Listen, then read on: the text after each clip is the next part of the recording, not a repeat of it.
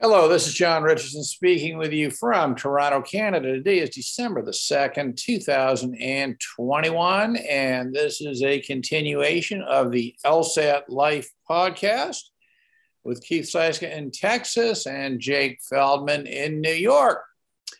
And today we are discussing following up on what I believe will prove to be a very major announcement from the Law School Admission Council, to the effect that they are basically giving their seal of good housekeeping to the GRE as a valid admissions test for law school. In other words, the LSAT officially has competition. The monopoly in effect is over. Welcome, Keith. Welcome, Jake. How are you today? Hey, thanks for having us. I'm good. Good, thanks. Now, Keith, tell me, are you excited about this announcement or not? I mean, you don't sound that excited. I really enjoy the LSAT. I'm not particularly excited about the GRE announcement. Okay. Jake, are you excited? No. I mean, I've known both these tests for a long time, and I think this has academic implications. I think this has process implications. I think this provides unnecessary noise and confusion. I'm not sure what the purpose is here. Okay, now we'll pick up on that in just one second, but I get the impression that both of you really do like the LSAT and feel that this is sort of an invasion. I'm not sure invasion is the right word. You know, it's not that anybody should have ownership over the landscape. If somebody came by and wrote a better test for law school admissions, I think that would be fine.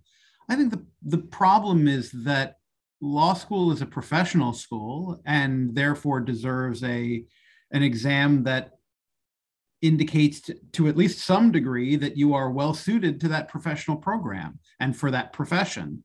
The GRE is, as it is called by ETS, a general exam. It's a general graduate exam. I'm not sure why that indicates that it's a good fit for law school admissions. Yeah, let's make medical school admissions based on the GRE. That should work, right? Sure.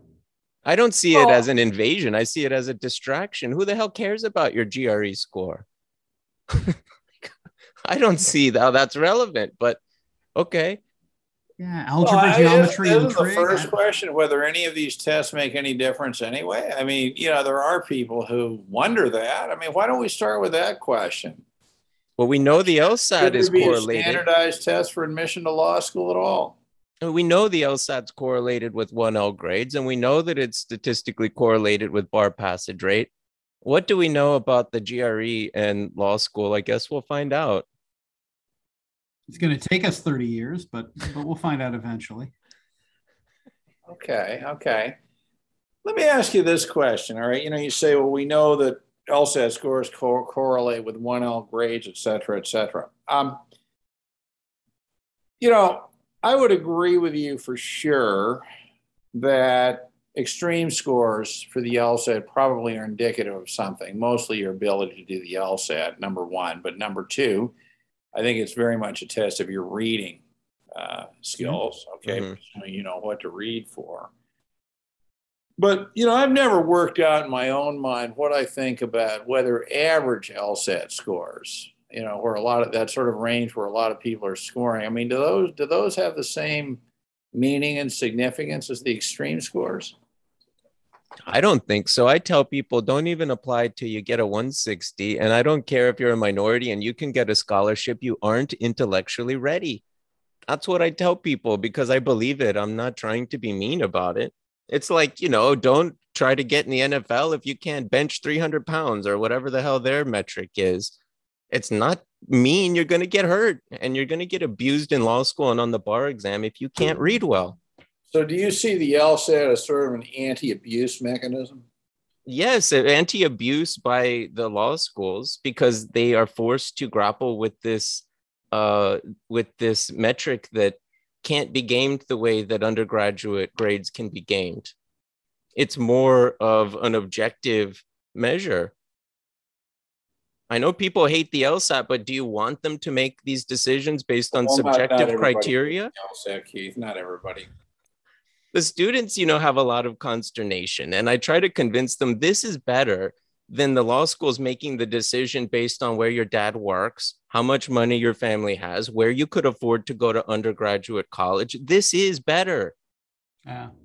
And I will say, there's a lot of talk in the anti-standardized testing world about whether standardized testing actually increases that gap, because access to those standardized tests is also gated by by wealth, by access, et cetera, et cetera. And that's true, but I think the LSAT is that effect is mitigated on the LSAT more than it is on the SAT, the ACT, on specialized high school exams. I think the LSAT does a better job at leveling than those other. Yeah. Well, why do you say that? I mean, I'm not disagreeing. I'm interested to hear that. I mean, compared to the other tests, particularly when you say, well, I think we've talked about this, or at least around this before, that to some extent, obviously prep options are a function of income and access to money, right? Sure. But I can beat an SAT student into submission. I can force it down their throat. I can give them algorithms to solve questions, and they'll do and the threshold for doing fine on the SAT in order to get yourself into an undergraduate is low enough that I can shove enough down their throat that they can get by, given enough time and enough resource. You cannot do that on the LSAT. It doesn't work. Are you doing a lot of SAT tutoring? I have in the past, not in the last 2 years. The last 2 years, SAT tutoring has petered as schools have gone test optional, and a lot of students are choosing other pathways. I still do it to some degree, and ACT tutoring as well, but it's become tough because the import of SATs has gone farther and farther up and down the chain. It's split. You need it for state schools, and you need it if you are applying to the top 20 and are in a very highly competitive demographic, but everybody in the middle doesn't need it anymore. What do you think the long-term prognosis is for that test? I'm worried. I'm really worried. You mean that it will become extinct? Yeah.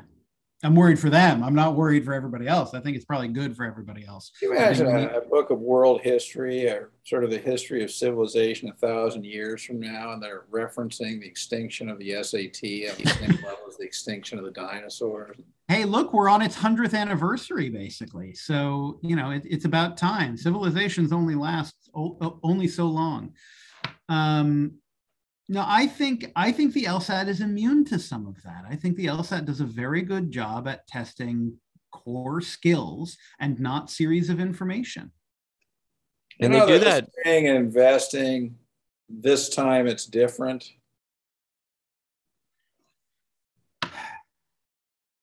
Yeah. Who knows? But it is interesting. I mean, I think we can agree at a minimum that, giving this formal seal of good housekeeping to the GRE is surely institutionalized at the GRE as a significant competitor to the LSAT, or would you disagree with that? I mean, how long did it take ACT to really take hold against the SAT? It probably took 20 years. From the time that it was widely accepted by Northeastern colleges and universities to the time when students in those demographics were taking it with equal measure, and they were being considered on equal measure. And it was really spurred by the UC system and the studies in 2005 and the new format of the SAT. That's when it really happened. I would say that LSAC would have to screw up royally for law schools to weigh the GRE equally to the LSAT. They might be, Jake. Right now, there has been a huge inflation of high scores on the LSAT. And I have defended LSAC. I have said, look, they have professional statisticians and psychometricians. They know what they're doing. if they're allowing these scores to run away, there's a reason for it. And I have speculated that the reason is people are taking the test more times and studying for longer periods of time. And so they think this is a legitimate shift in the scores. But if it continues, and if they can't justify it somehow, in my mind, it is starting to be a concern. We're a year in and there's no sign of this inflation stopping, and there's no explanation for it. But isn't the explanation clearly the result of the Facebook group? No, yeah, well, the Facebook group has been there a lot longer than this inflation. So I don't know. Well, I look, Keith, I think that's problem one. I think there's a second problem. And the second problem is, despite all their best efforts, when it comes down to it on test administration weeks, when there are lots of test takers, the technology is falling apart. Oh, yeah. The technology has been a disaster. Apart. You mean all this Proctor U stuff that I read about, et cetera? Yeah, complete really, disaster. I actually feel much more strongly about that than some of the comments I see in the group, because Me too. That must be incredibly deflating, to have this date in front of you and prep for it. And I'm not sure. Pick up the pieces and do that prep again. So when GRE went computer-based and adaptive, and they went out and they got these Prometric test centers to administer the GRE, that seemed to me to be the way of the future. I'm not sure why LSAC is not looking toward those computer test centers as a middle ground for this. They can stay computer-based, but it can be in a controlled environment where you don't need to have a virtual proctor, where things are controlled, where students are isolated, where there's no COVID worry. Right. And you can still have the thing be locked up and secure, probably in an easier way. I think they don't do that. I saw this whole thing as kind of a money grab. They can administer more tests if you're at home. And I see the GRE as a money grab. They can have more applicants pay at, application fees if you can apply with the GRE and not instead of the LSAT. So I view all of this as in a really cynical way. Well, I suspect there's one or two people who might agree with you on that, Keith. Are they lawyers? Well, is one of them named John Richardson? Some lawyers, many people, some lawyers. Mm-hmm. No I used to hold the LSAT in very high regard. It was the creme de la creme of the exams, in my opinion, and their transparency was so far above everyone else's that I just held them up as a standard of the way to make a successful exam. And over the last 3 or 4 years, they haven't made a single step that I like. Maybe the content. I kind of like some of the content changes, but the structural things they've done to the way the test is administered and the way it's used in law school admissions and the way we're now conflating it with GRE scores, all of this, I think, is really harmful. Well, I was looking at Keith and I were looking at GRE questions before Jake got on the call, and it's very, very clear that in terms of the content of the test, the GRE has evolved much more than LSAT has evolved. In fact, LSAT's hardly evolved at all. That's the interesting thing about it.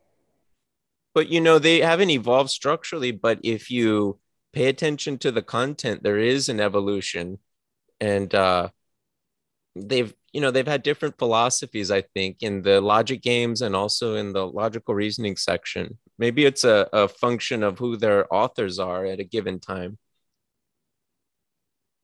Yeah, well, as I understand it, they hire just, people, consultants, to generate these questions. But I would have to think that, there's an old Russian saying, what is it? The days go slowly and the years, or the days go quickly, or, the years go slowly, or something like that, or the reverse. I would have to think that this is more of a long-term, decision on the direction of the test. So here's my problem with the GRE. I like the GRE if you're going to go to grad school and you're going to study something for which the GRE is a reasonable representation. Why on earth do we care about the quantitative skills of lawyers? John, you're the first person to say that lawyers are terrible mathematicians. Well, Why are we go to law school? Exactly. Yeah. So, and it's not to say, I mean, look, I'm a mathematician. I'm a math teacher. I come from a family of scientists. I'm the first to tout the value of math education. But do we care about somebody's memory of geometry rules and trig and their facility with algebra and functions when it comes to their ability to analyze the law? Is that relevant? Before exploring that question, as I was just perusing these GRE sample questions, and I looked at the math, or the so-called math. And what's interesting is that two of the three types of questions on the GRE, the quantitative comparisons and the graphs, or what they call data interpretation, are things that were on the LSAT many years ago, the exact questions, during the 70s. And I can tell you that stuff was just a gift to people who were sort of fluent in basic quantitative skills. And I don't think they tested reason. In fact, I can say for sure they did not test reasoning at all. No, they're purely mechanistic, right? You learn the mechanism of a quantitative comparison. You simply try values. And if you can put in a value that makes one bigger, you try to put in a value that makes the other bigger, and then the answer is D. If you can't make the other one bigger, then the answer was the first one. If it always comes out equal, then it's C. It's and you only have four choices to worry about. I mean, even on a guessing level, it's 1 and 4 instead of 1 and 5, right? And look, the SAT also had quantitative comparisons up until the 90s, right? No, until the early 2000s, they had quantitative comparisons. They also got rid of them. There's a reason they got rid of them. You want to know something interesting, John? You're talking about how the GRE contains content that used to be on the LSAT. I have noticed that the quantitative reasoning questions on LR have become more prominent. And I have proposed in the last 6 months or a year that this was a response to the increasing popularity of the GRE in law school admissions. They're trying to incorporate some of the aspects of the GRE into the LR section, perhaps because of the changes that have to come to logic games, or perhaps to, bring new skills into the mixture. But I've wondered about that. Why do we need statistical questions or quantitative logical reasoning questions? Well, we need a little bit of fluency with regard to what proportions and percentages and what those things mean, and data interpretation. We need to know the basics of statistics, right? As Keith and I have been analyzing this idea of causation and how it relates to LSAT and how it relates to the law. And there are some basics about the way that statistics work that's sort of necessary when evaluating a causal relationship. Yeah, but do we need to go as far as to talk about it in purely algebraic terms, or do we need lawyers to be able to understand it in context? What does it mean 15% of one thing versus 30% of the other? Well, which one? The one that bugs me is there's a question about apartments and houses, and it says there's more than twice as many houses as apartments, and then they expect you to be able to reason your way through a really kind of esoteric thing about groups and quantities. And to me, that particular question has no relevance to data interpretation. It's pure mathematics. And those questions are becoming more numerous. I have no problem with testing sampling or percentages, but when it's, very specific mathematical relationships, I just wonder what the utility is, especially when you're not calling it quantitative reasoning. Yeah. Well, I think it's more useful than the kind of quantitative reasoning that the GRE has. Okay, perhaps. Right? Well, because the dividing line, I think, if I'm interpreting Jake properly, is that what you seem to be saying is that, there may be some quantitative and logical reasoning, but at least the questions test some kind of reasoning. Right. And I think what Jake is suggesting is that a lot of the quantitative on the GRE doesn't really test reasoning. It just tests, do you know this, that, or the other thing, right? Well, on that particular question, you solve it by substituting some numbers and you get away from the reasoning. If you stick to the actual principle, the mathematical principle, you're sunk if you don't know it. If you just plug in some numbers, you get the question right. So it's, Well, to for me, it's some a of them, step in the wrong some of them. direction. Well, the reasoning, I think, is not so much mathematical reasoning as it is a test of reasoning within the constraints of the directions to the section. Yeah, I think that's right. I think to Keith's point, the problem with that one question is that it's one question out of many, and it's the only one that asks you to abstract the idea that you have to put in a number. And so, you have to do something simple in order to wrestle with these numbers. The problem on the GRE is that every question requires you to do that, or at least allows you to do that. Right? Mm-hmm. Every question on the GRE in quantitative reasoning can be solved by substituting numbers in. And then what do you really understand in an abstract way? What's happened is you've been taught an approach, right? This is what I learned when I began teaching the SAT. Forget teaching them the concepts. It doesn't matter. It's too late for them. They're 16. They were supposed to have learned this at 9. You only have 6 months once a week with them. Teach them the mechanism. Oh, it's that kind of question. Really that mechanical? I mean, I've never actually, taught that class, but is it really that mechanical, the SAT? Less so now than it was 20 years ago, but still, yes. That's interesting. Yeah. No, every test becomes mechanical if they don't adapt. And that's one of the strengths of the LSAT, that as soon as the market has figured out how to mechanically solve a particular question type, they change it. Yeah, they change the wording. They add a nuance to it that makes that trick ineffective. They are responsive to the market in a way that the SAT isn't. Keith did a really interesting analysis. Clearly, if I look at the evolution of it over a long period of time, the way I would describe it is that the LSAT has consistently strived to move away from question types where you could game the direction specifically to get the answer. Mm-hmm. Right. Like that whole quantitative comparison thing, or to some extent the data sufficiency and the GMAT, and those sorts of things. I mean, I think they've done an interesting job on the test. So I think we talked about before, during the period from 82 to 89, there was a section on the test called Facts and Issues, or somehow called Issues and Facts, where it was actually very, very similar to the quantitative comparisons on the GRE conceptually, where you had four choices. And the answer that you put was driven much more by the definitions and the structure of the directions of the section than so much the conclusions you make. And it was interesting that they got rid of that. And, I was so sad because, first of all, it was a full third of the test, if you can imagine. And, my position on it was that, if there were 40 questions, that you could teach a monkey to get about 35 of them right. I mean, it gave people who had good LSAT prep a huge, huge head start, because it was the sort of thing where I wouldn't say the directions were unclear, but, most people would benefit from working with somebody who really understood the directions inside out, before going too far with it. But anyway, so they got rid of that. And, they never replaced it, interestingly.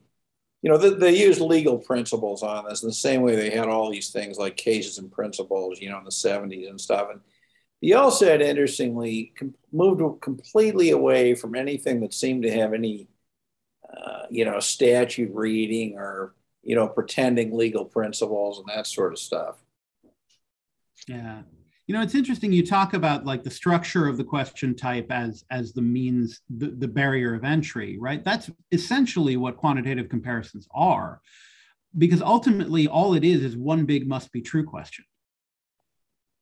Right. And all of our LSAT students are familiar with this. What it's saying is, does A have to be bigger than B every time?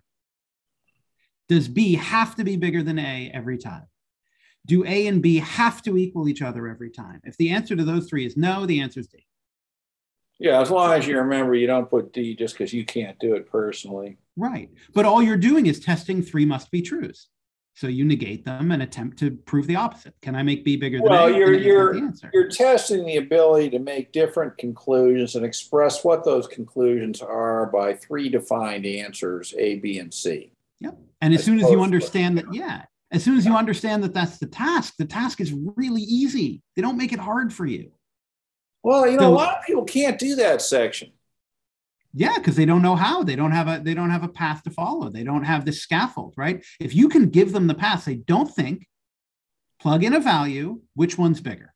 Well, tell me this. Isn't this an argument though for somebody who's a weak reader or something, to perhaps opt for the GRE? Because there's certainly nothing on the LSAT, where you can, get it down to that level of, systematic analysis, right?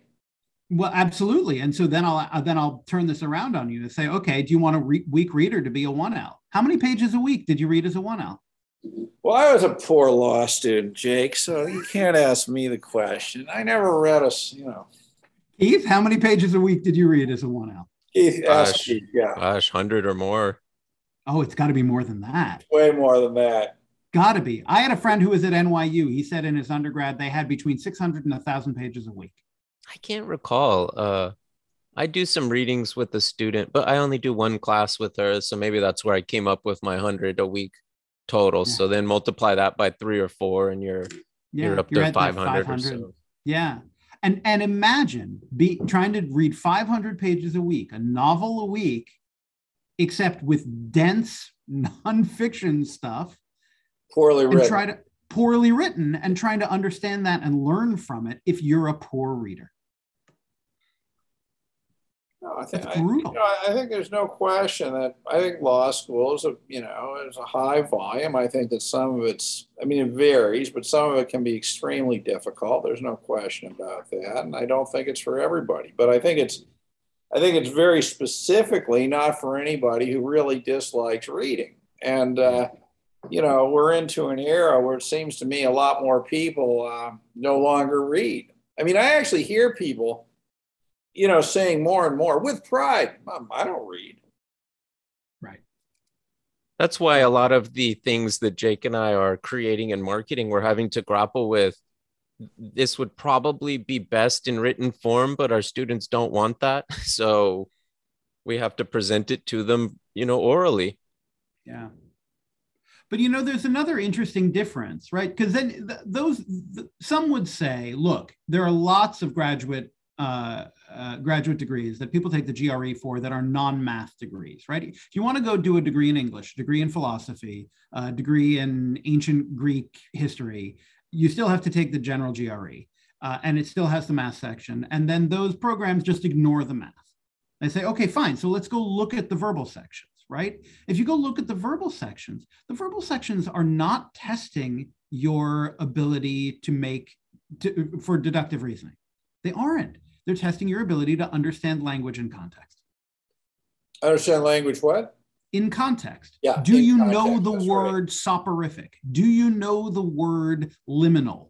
Right? That's what it cares about. It doesn't care about whether you understand whether an argument that's being presented to you is a valid one. Isn't that what we want lawyers to do? They can go look up the word soporific, or they can,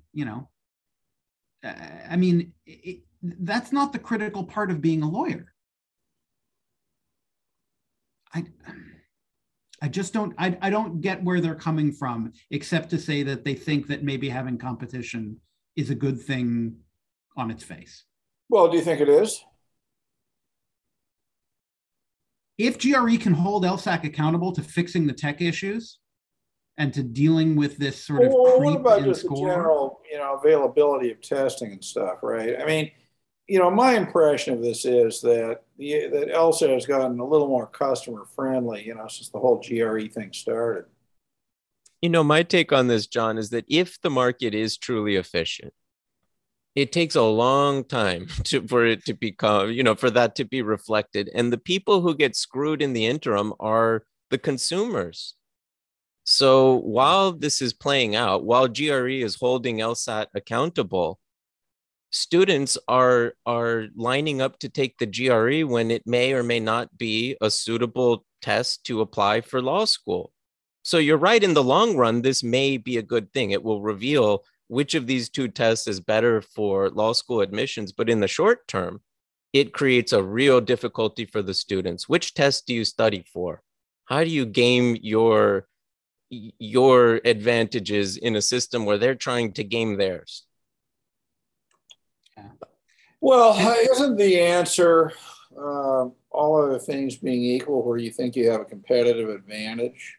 Or let me ask you this. As I was reading this, I mean, this has been something of interest to me for many years. This issue raised its head about 10 years ago. I remember writing about 4 or 5 posts on it. And at that time, a decade ago, they decided to, sort of leave LSAT leave it alone in this position.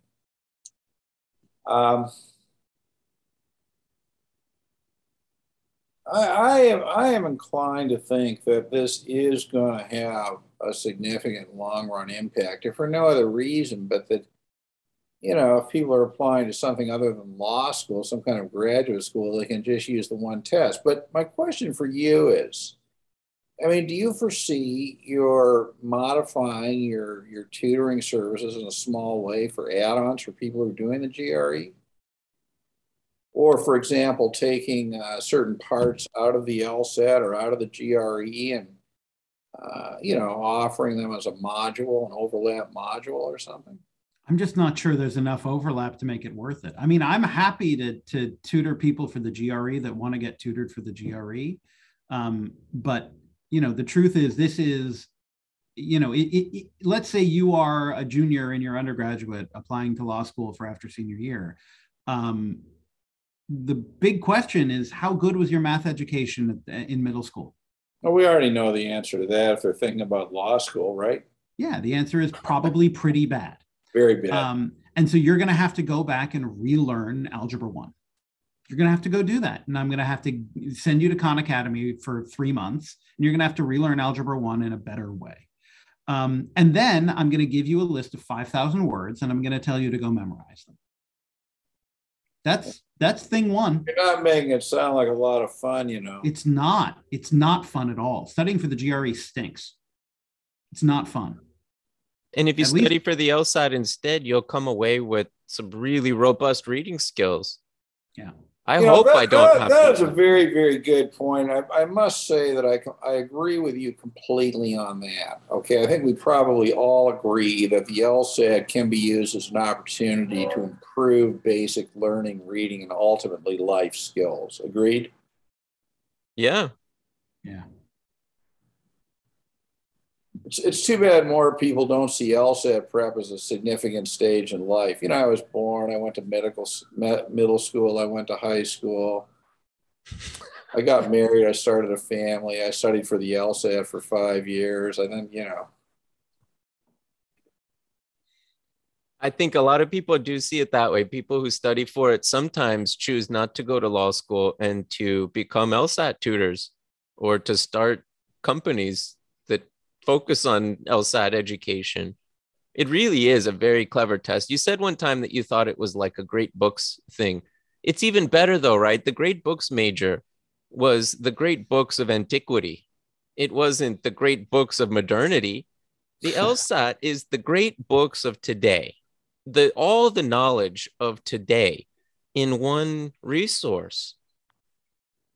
I find it really fascinating. That way, and I could imagine, I guess organized religion is on the down and out, but, if we could imagine something that was sort of analogous to, the great LSAT tutors of our age would become, bishops, cardinals, something like that, how you talk to ultimate knowledge, how you connect with ultimate knowledge. I mean, there's a reason the great scientists of old were also the monks, and that wasn't Gregor Mendel a monk? Yeah, he absolutely was a monk. Yeah. See, there you go. He was bored out of his mind. Yeah. Yeah, absolutely. I'm going to play with at a monastery. Yeah, sure. You got 20 years to mess around with plants. I'll figure something out.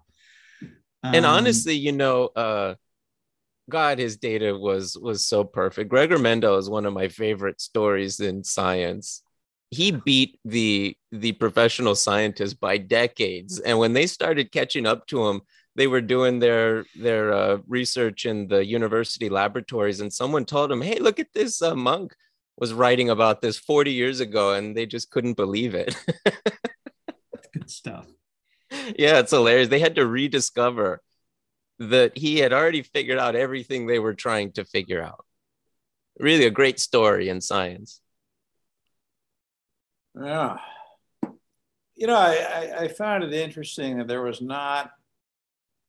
very, I was surprised how little interest there was, in the group and the comments and all about, allowing the GRE into the Church of LSAT. I mean, it might be a little bit of Boy Who Cried Wolf, right? We heard this story 2 years ago, and we heard this story. I forget what the beginnings of this were, about 4 years ago. That's what I thought. Yeah, we already heard this twice, and nothing really came of it. So maybe they just think this is another, that already happening. I don't think it matters for the people who are in the system right now. It's just sort of business as usual. Yeah. I view it a lot like when the business schools started accepting the GRE, a lot of people said, well, this spells the doom of the GMAT. Oh, it's never going to spell the doom of any one of these tests. I mean, all it's going to do is, it just sort of create opportunities for improvement. You think the LSAT will have to improve to account for this? I think it will. Yeah, I do. I see this as more of a, obviously I'm interested in this whole testing stuff, and, I have a long-term view of it. And I see this as, it's going to change the whole culture of law admissions. And, interesting. Not immediately, but I think that it has to. I mean, at a bare minimum, one of the things that watching this LSAT study group, sort of from time to time, that stands out for me is, that all this test prep and that, it really imposes a clear financial burden on a lot of people. Not everybody, but a lot of people. And it seems to me that the people who are also applying to graduate school or something may appreciate this because, they'll cut down on their overall expenses and, that sort of thing. And I think there may be more people for whom that may be a factor than we think. And I think it will also, I think it has to gradually change the attitude that people have towards the LSAT and the whole industry and the whole cult, which is, it's actually cultish. When people are really deeply entrenched in this thing, LSAT prep, it's a cult. And, there's some people who never leave in the sense that, you make a point of all the people who, do the test and don't go to law school or something like that. I am aware, just because I'm aware of this stuff, of any number of LSAT tutors who, regardless of what their original motivation was, never been to law school and, et cetera. I don't think it affects the tutoring thing. I actually think it's probably not a bad thing because at least it reminds people that, there is life if one doesn't go to law school, which is not a bad thing to be reminded of. I think that should be reminded more often. I heard someone in the group saying today that they were really disappointed with their LSAT score, and everybody was saying, you can get in anyway. And I wonder, is it ever appropriate to say, I don't have the right skills. I have to choose a different goal. This isn't working for me. I don't enjoy LSAT prep. When is it appropriate to say that I've got the information I need not to go to law school? I think you make a fantastic point, Keith. I really do. I think I put up something I wrote at some time. I don't know. I may have put it in the group or not, but all those years I was doing this, people would call me, oh, I got out of law school. And I'd say, well, is this good news or bad news? Because there's an awful lot of people in law school who really should not be there. Yeah. There's a lot of people who are lawyers who really should not be there. And my theory on it is that you get involved in things like law school and medical school and probably other analogous types of schools. And it's a total system of what I would call third-party approval. You have to get to this step. You have to get to that step. Then you have to pass the bar exam. You have to get a job. Then you have to be partner. And it goes on and on and on until, all of a sudden, 30 years have passed and you realize you were living your whole life, relative to, goalposts set up, created by other people or institutions, that you've decided that you need to, kind of get through. And I mean, I feel very strongly that a lot of the people who are applying to law school should not have that as their goal. I feel very strongly that a lot of people who get in should leave after the first semester, when they find out what it's really like. But there's this sense that, I've gone this far, I have this invested, I need to finish. And I think that is a huge mistake. Well, I think this is a good point, and it sort of, I think it all rests on this abstract idea of I want to be a lawyer. I mean, what does that mean? Do they even know what they want to do? Being a lawyer, that's a label. The question is, what do you want to do with your life, right? What do you want to accomplish? What do you want to be involved in? Yeah. And being a lawyer is not that. Being a lawyer is being trained in a certain number of things and then getting accredited. But ultimately, do you want to be a judge? Do you want to be a litigator? Do you want to do research? Do you want to do contracts? Do you want to do media? Those are the things that actually make a difference. And if you're interested in getting into media and contracts, you can do that through the legal profession, or you can do that in another direction. You don't have to go to law school to accomplish that. Or you don't need a JD. I mean, there's any number of LLM programs out there, that will give you, a specialization, a certain type of law, if you don't want to be a member of the bar. But, Jake, you make a great point. And, in group sessions, I used to put it this way. There's a difference between having a career and having a life. And, I really, really, just when I look at the degree of anguish, right, that's out there, this whole pre-law community, I think they need to be reminded of this because you know what? There sure is life for people who don't go to law school. And, it's pretty obvious that they're having better lives than a lot of people who do. But there's something about, getting on this treadmill, if you like, of trying to, get in. It's as though, and you don't need to be accepted, to get any, validation of your self-worth or anything like that. And I think that law school and the whole culture of becoming a lawyer is a real problem in the sense that, you're signing up for years and years of third-party validation, testing and, or, this stuff is a problem. And it doesn't end when you make partner, John. There's a metric. Of course it doesn't. Profit per partner, PPP, is a way that the partners compete. Yeah. So it truly is a world of competition and measurement. And if that's not the kind of world you want to work in, then you have to find something else, no matter what you dreamt up about being a lawyer. I don't even know. I mean, I think it might include the competition, but I think that to Jake's point, right, that, people have no idea what it even means, this whole concept of, I was the same way. I graduated from law school, I think, before my 24th birthday or something, and, I had never really put any particular thought into that. People don't do things they should do. I think that everybody should sit on a law school classes, as many as they can, to see what it's actually about, because I honestly think that a lot of people would be horrified if they saw what was really going on in that environment. Me too.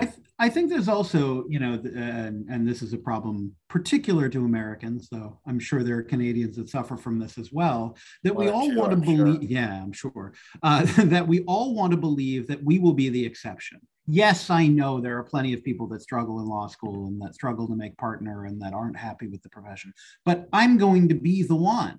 I'm going to buy the lottery ticket and I'm going to win the $150 million.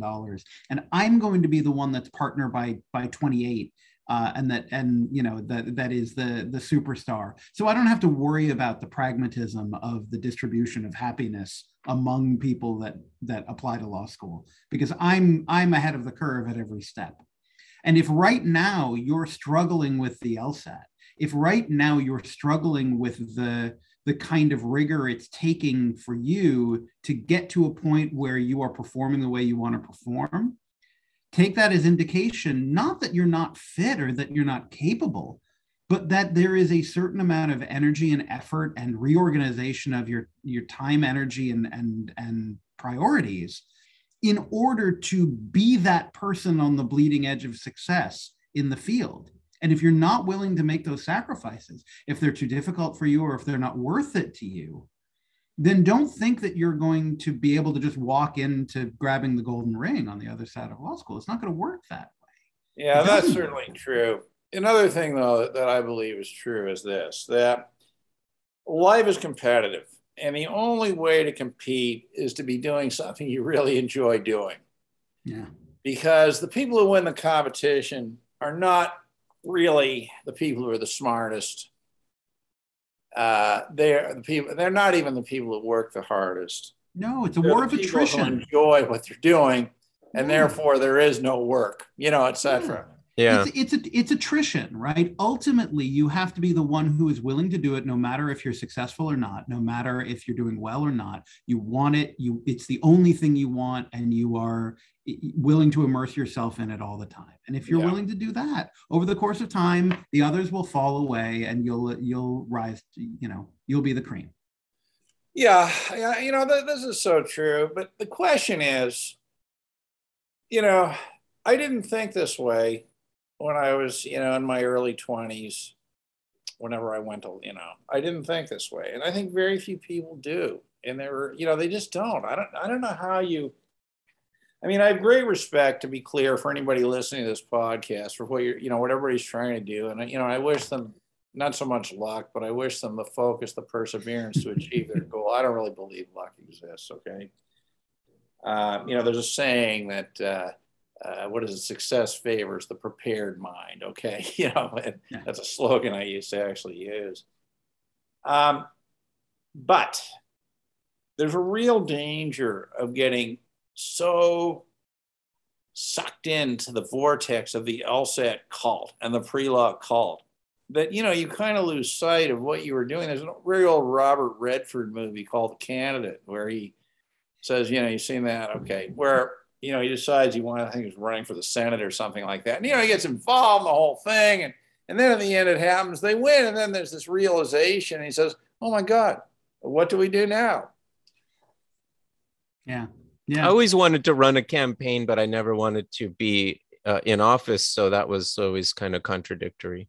Why don't you run for president as an independent candidate then? All I wanted to do was really be a pain in the neck of the establishment to kind of poke holes at the silliness of the things people say in politics. But I have no desire to be a public servant. Maybe you could reconfigure your LSAT prep courses by focusing on things that politicians say.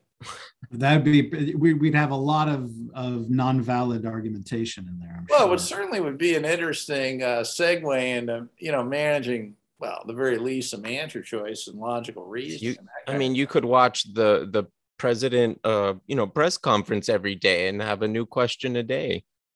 Sure. Let's just grab the transcripts and see if we can find ourselves some flawed argumentation. The problem with the current president is he doesn't make strong enough points. There isn't enough logic behind his conclusions to know what the hell he's talking about. It's funny. Well, he's a really bad speaker. Yeah, he is. But he knows it. He admits to it. He's a bit past his prime, I think. A bit, yeah. But I don't think he was great in his prime.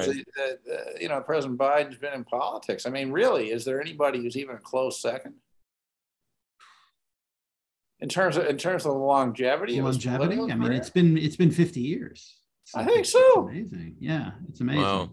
He was a really, really, really young candidate when he first ran. Some of his early positions are kind of funny. Things have changed, and he can't. No way to Can't run get away from from it. those quickly enough. Well, America what's needs interesting, a president in his or her 40s, I think. Yeah, well, we had one. We'll have more. Well, that's true. That's true. Yeah. John, to your previous point, which I think was a good one. You graduated from law school at 24, and you didn't think this way. Of course not. But I'm sure there were some crusty old people that were saying the same stuff to you then, right? And here we are. I'm sure there were, but of course I never listened to anybody, Jake. Of course not. And here we are. I knew everything. And here we are, the crusty old people, saying this to people that don't want to hear it because they want to be exceptional, but they have to hear the reality, which is that you might not be the exceptional one, and that's okay. And plan for the future and plan for the contingencies, and know that it's okay to make choices. Make affirmative choices that are good for you, that make you happy. You know what I find really interesting is that the people who argue with me the most vehemently in the group are either 0 L's or 1 L's. I have never, ever had someone return a year or 2 or 3 after law school and say, Keith told me all this stuff and he was wrong. He was, I was right. I did make a success. It was just as easy as I thought it would be. You can just work hard and it will happen for you. Nobody ever comes back and says that. And I think that's really telling because I have been banging this drum for a decade. Yeah. And nobody in that decade has come back after the fact and said, you lied to me, Keith. The only people who think I'm lying are the people who haven't done it yet. And so to bring it back to the point, right, where we started on this podcast, I think the problem with the GRE is that it does not act as a check on that process. It doesn't tell you not to go. To tell you not to go. Because you can get away with the same crap that you got away with in high school and the same crap that you got away with in your undergraduate. You can study your way out of the GRE. You can't do that on the LSAT. You have to learn something for the LSAT. You don't on the GRE. You just have to memorize stuff. Well, you have to learn. You have to learn how to apply some reading and reasoning skills on the LSAT. Yep. I actually do agree. I presume that we are united in this particular position. That the LSAT actually is a very strong test. Yeah. Yeah. Yeah, I've always said that. From the first time I took one, I was like, wow, this is different. Yeah. This actually makes me think. Me too. I couldn't just memorize stuff and spit it back, and that really challenged me. Did that upset you? It caused me to switch from being a successful MCAT tutor to focusing on something that I found far more interesting and valuable. The MCAT can be learned through memorization, but the LSAT can't. And I always found that really intriguing. Well, yeah. I mean, I know very little about the MCAT, actually nothing about the MCAT, because I don't have any background in that stuff. But I mean, clearly it's largely rooted in concepts of science, right? I mean, do you know this? Yes. Yeah, and some pure science and some applied. But ultimately, it's a list of material that you learn over the course of 6 to 18 months, and then you take the test. It's like the bar. Yeah, it's a huge memorization project, and then you do some critical reasoning with the material you memorized. But the LSAT is different because the critical reasoning happens immediately without the benefit of any memorized material. Right. And you can work around a little bit of the critical reasoning in the MCAT just by knowing the material really well. Yes. You can backwards engineer some of it. Yeah, you can use some tricks. You really can't. I mean, you can't. Look, let's be fair. You can do that on the LSAT. But as all of our listeners will cop to, when that's your core theory of LSAT taking, it's not consistent. It fails you under duress. And it's got a ceiling. And it doesn't translate to law school success as well as being a strong reader. So we would agree that the LSAT of all of these tests we've sort of mentioned today would be the hardest to prep for. Hardest is tough. I mean, I think the MCAT's really, it's the best test. I think the MCAT's really hard to prep for because it really requires very, very robust memorization techniques. Tons of it. It's a lot Different of material. skill. Yeah, it's a different skill. But is the MCAT a test where, I mean, let's assume that you know everything you need to know. When I was in my early 20s, that would have been precisely my position, by the way. I know everything. Everything I need to know. Everything, yeah. And if I don't know it, it's because it's not necessary. That's right. What about the reasoning application though on that particular test? I mean, I don't know anything about it. I'm just asking, trying to benefit from your insight here. I mean, is there a strong reasoning component on that, or is it really just, A lot of it can be gamed through pattern recognition, even if the reasoning is complex. Someone else has done it before. Someone else has done a study and gotten similar results and interpreted them correctly. And so, the numbers might be new and the scenario might be slightly different, but ultimately you're drawing from your memory of reading a similar study and knowing how the scientists, drew conclusions from it. It's scientific reasoning, not logical reasoning, if that makes sense. Yeah.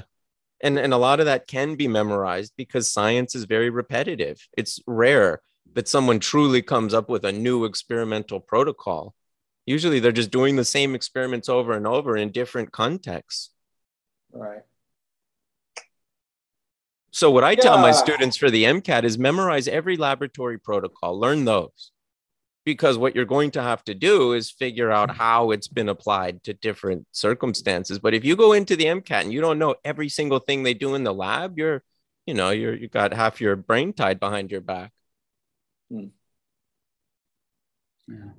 You know what? I'm really glad that I don't have to worry about any standardized tests in my life anymore. Only for my kids. That's all I have to worry about. Only for my kids. You got to live it vicariously. Well, it's a good thing that you're doing this kind of work, Jake, because you're really preparing yourself for the most important tutoring project of your life. Your kids, right? Oh no, it's very simple for my kids. I just run them away from any situation in which they have to do it. They're at a progressive elementary school. I'm going to make sure that they go to a non-selective, non-test-based high school. And hopefully by that time, undergraduate education, if they decide to do it, isn't going to require it. And then they can go to law school if they want to go to law school. My eldest is destined for the Supreme Court, I tell you. Only 8.5, but destined. Oof. Tough cookie. Well, then you got to worry about the politics if that's the case. If he's destined for the Supreme Court. Yeah, it's trouble. It's trouble. Well, this has been a great, very interesting discussion. It occurs to me that, this discussion represents the title of our podcast, LSAT Life, I think, right? Yeah.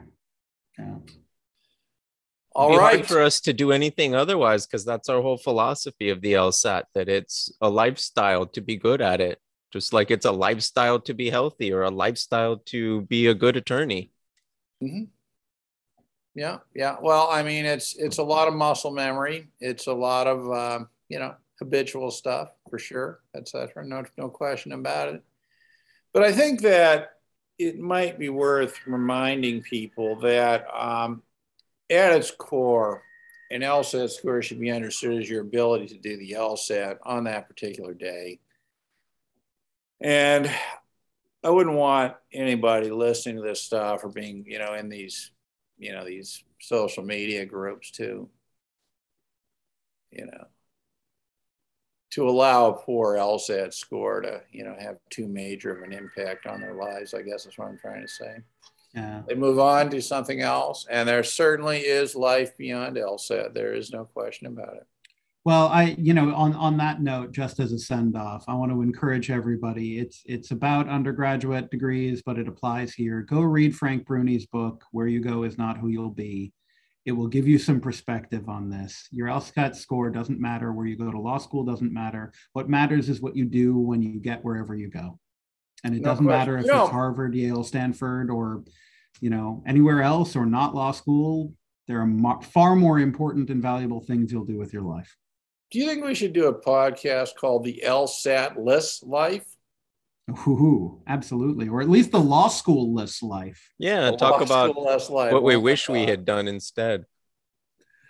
Interesting. All right. Thank you so much again. This has been a very, very interesting, enjoyable conversation as always. And as always, let's close with your coordinates. Where would people get in touch with you to explore either an LSAT life or an LSAT-less life?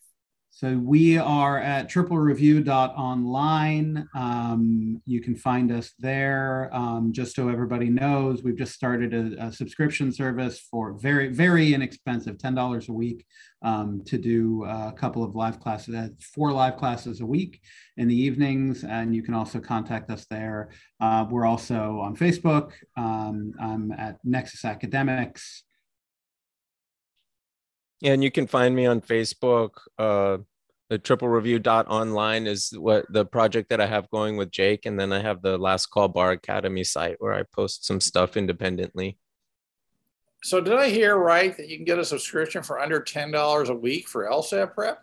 $10 a week, and we're doing 4 hours of classes for that $10 a week. Oh my God, you're pioneers in LSAT prep at that rate. We're trying. The first week, there's a subscription fee, a licensing fee that we have to pay to LSAT, but then after that, it is $10 a week. Wow, that's amazing stuff. I mean, certainly on behalf of the people who are overwhelmed with LSAT anxiety, I mean, I will thank you on behalf of all of them, because they're probably too worried to take the time to do so. But that does seem to me to be pretty generous. But we're enjoying it. It's given us a chance to work with a lot of people who couldn't afford to work with us in the past. And that's been a breath of fresh air for me, because I've spent a lot of years working with clients that were really exclusive. Well, actually, it sounds to me like you're getting pretty exclusive if you're all of a sudden including the people who didn't have access before. That's right. So that's another way of looking at it. Anyway, great stuff. Great stuff. Thanks for the conversation. Until next time. And I think we should close with, and although this is called LSAT Life, there is in fact life without the LSAT. Thanks very much. Thanks, John. Thanks.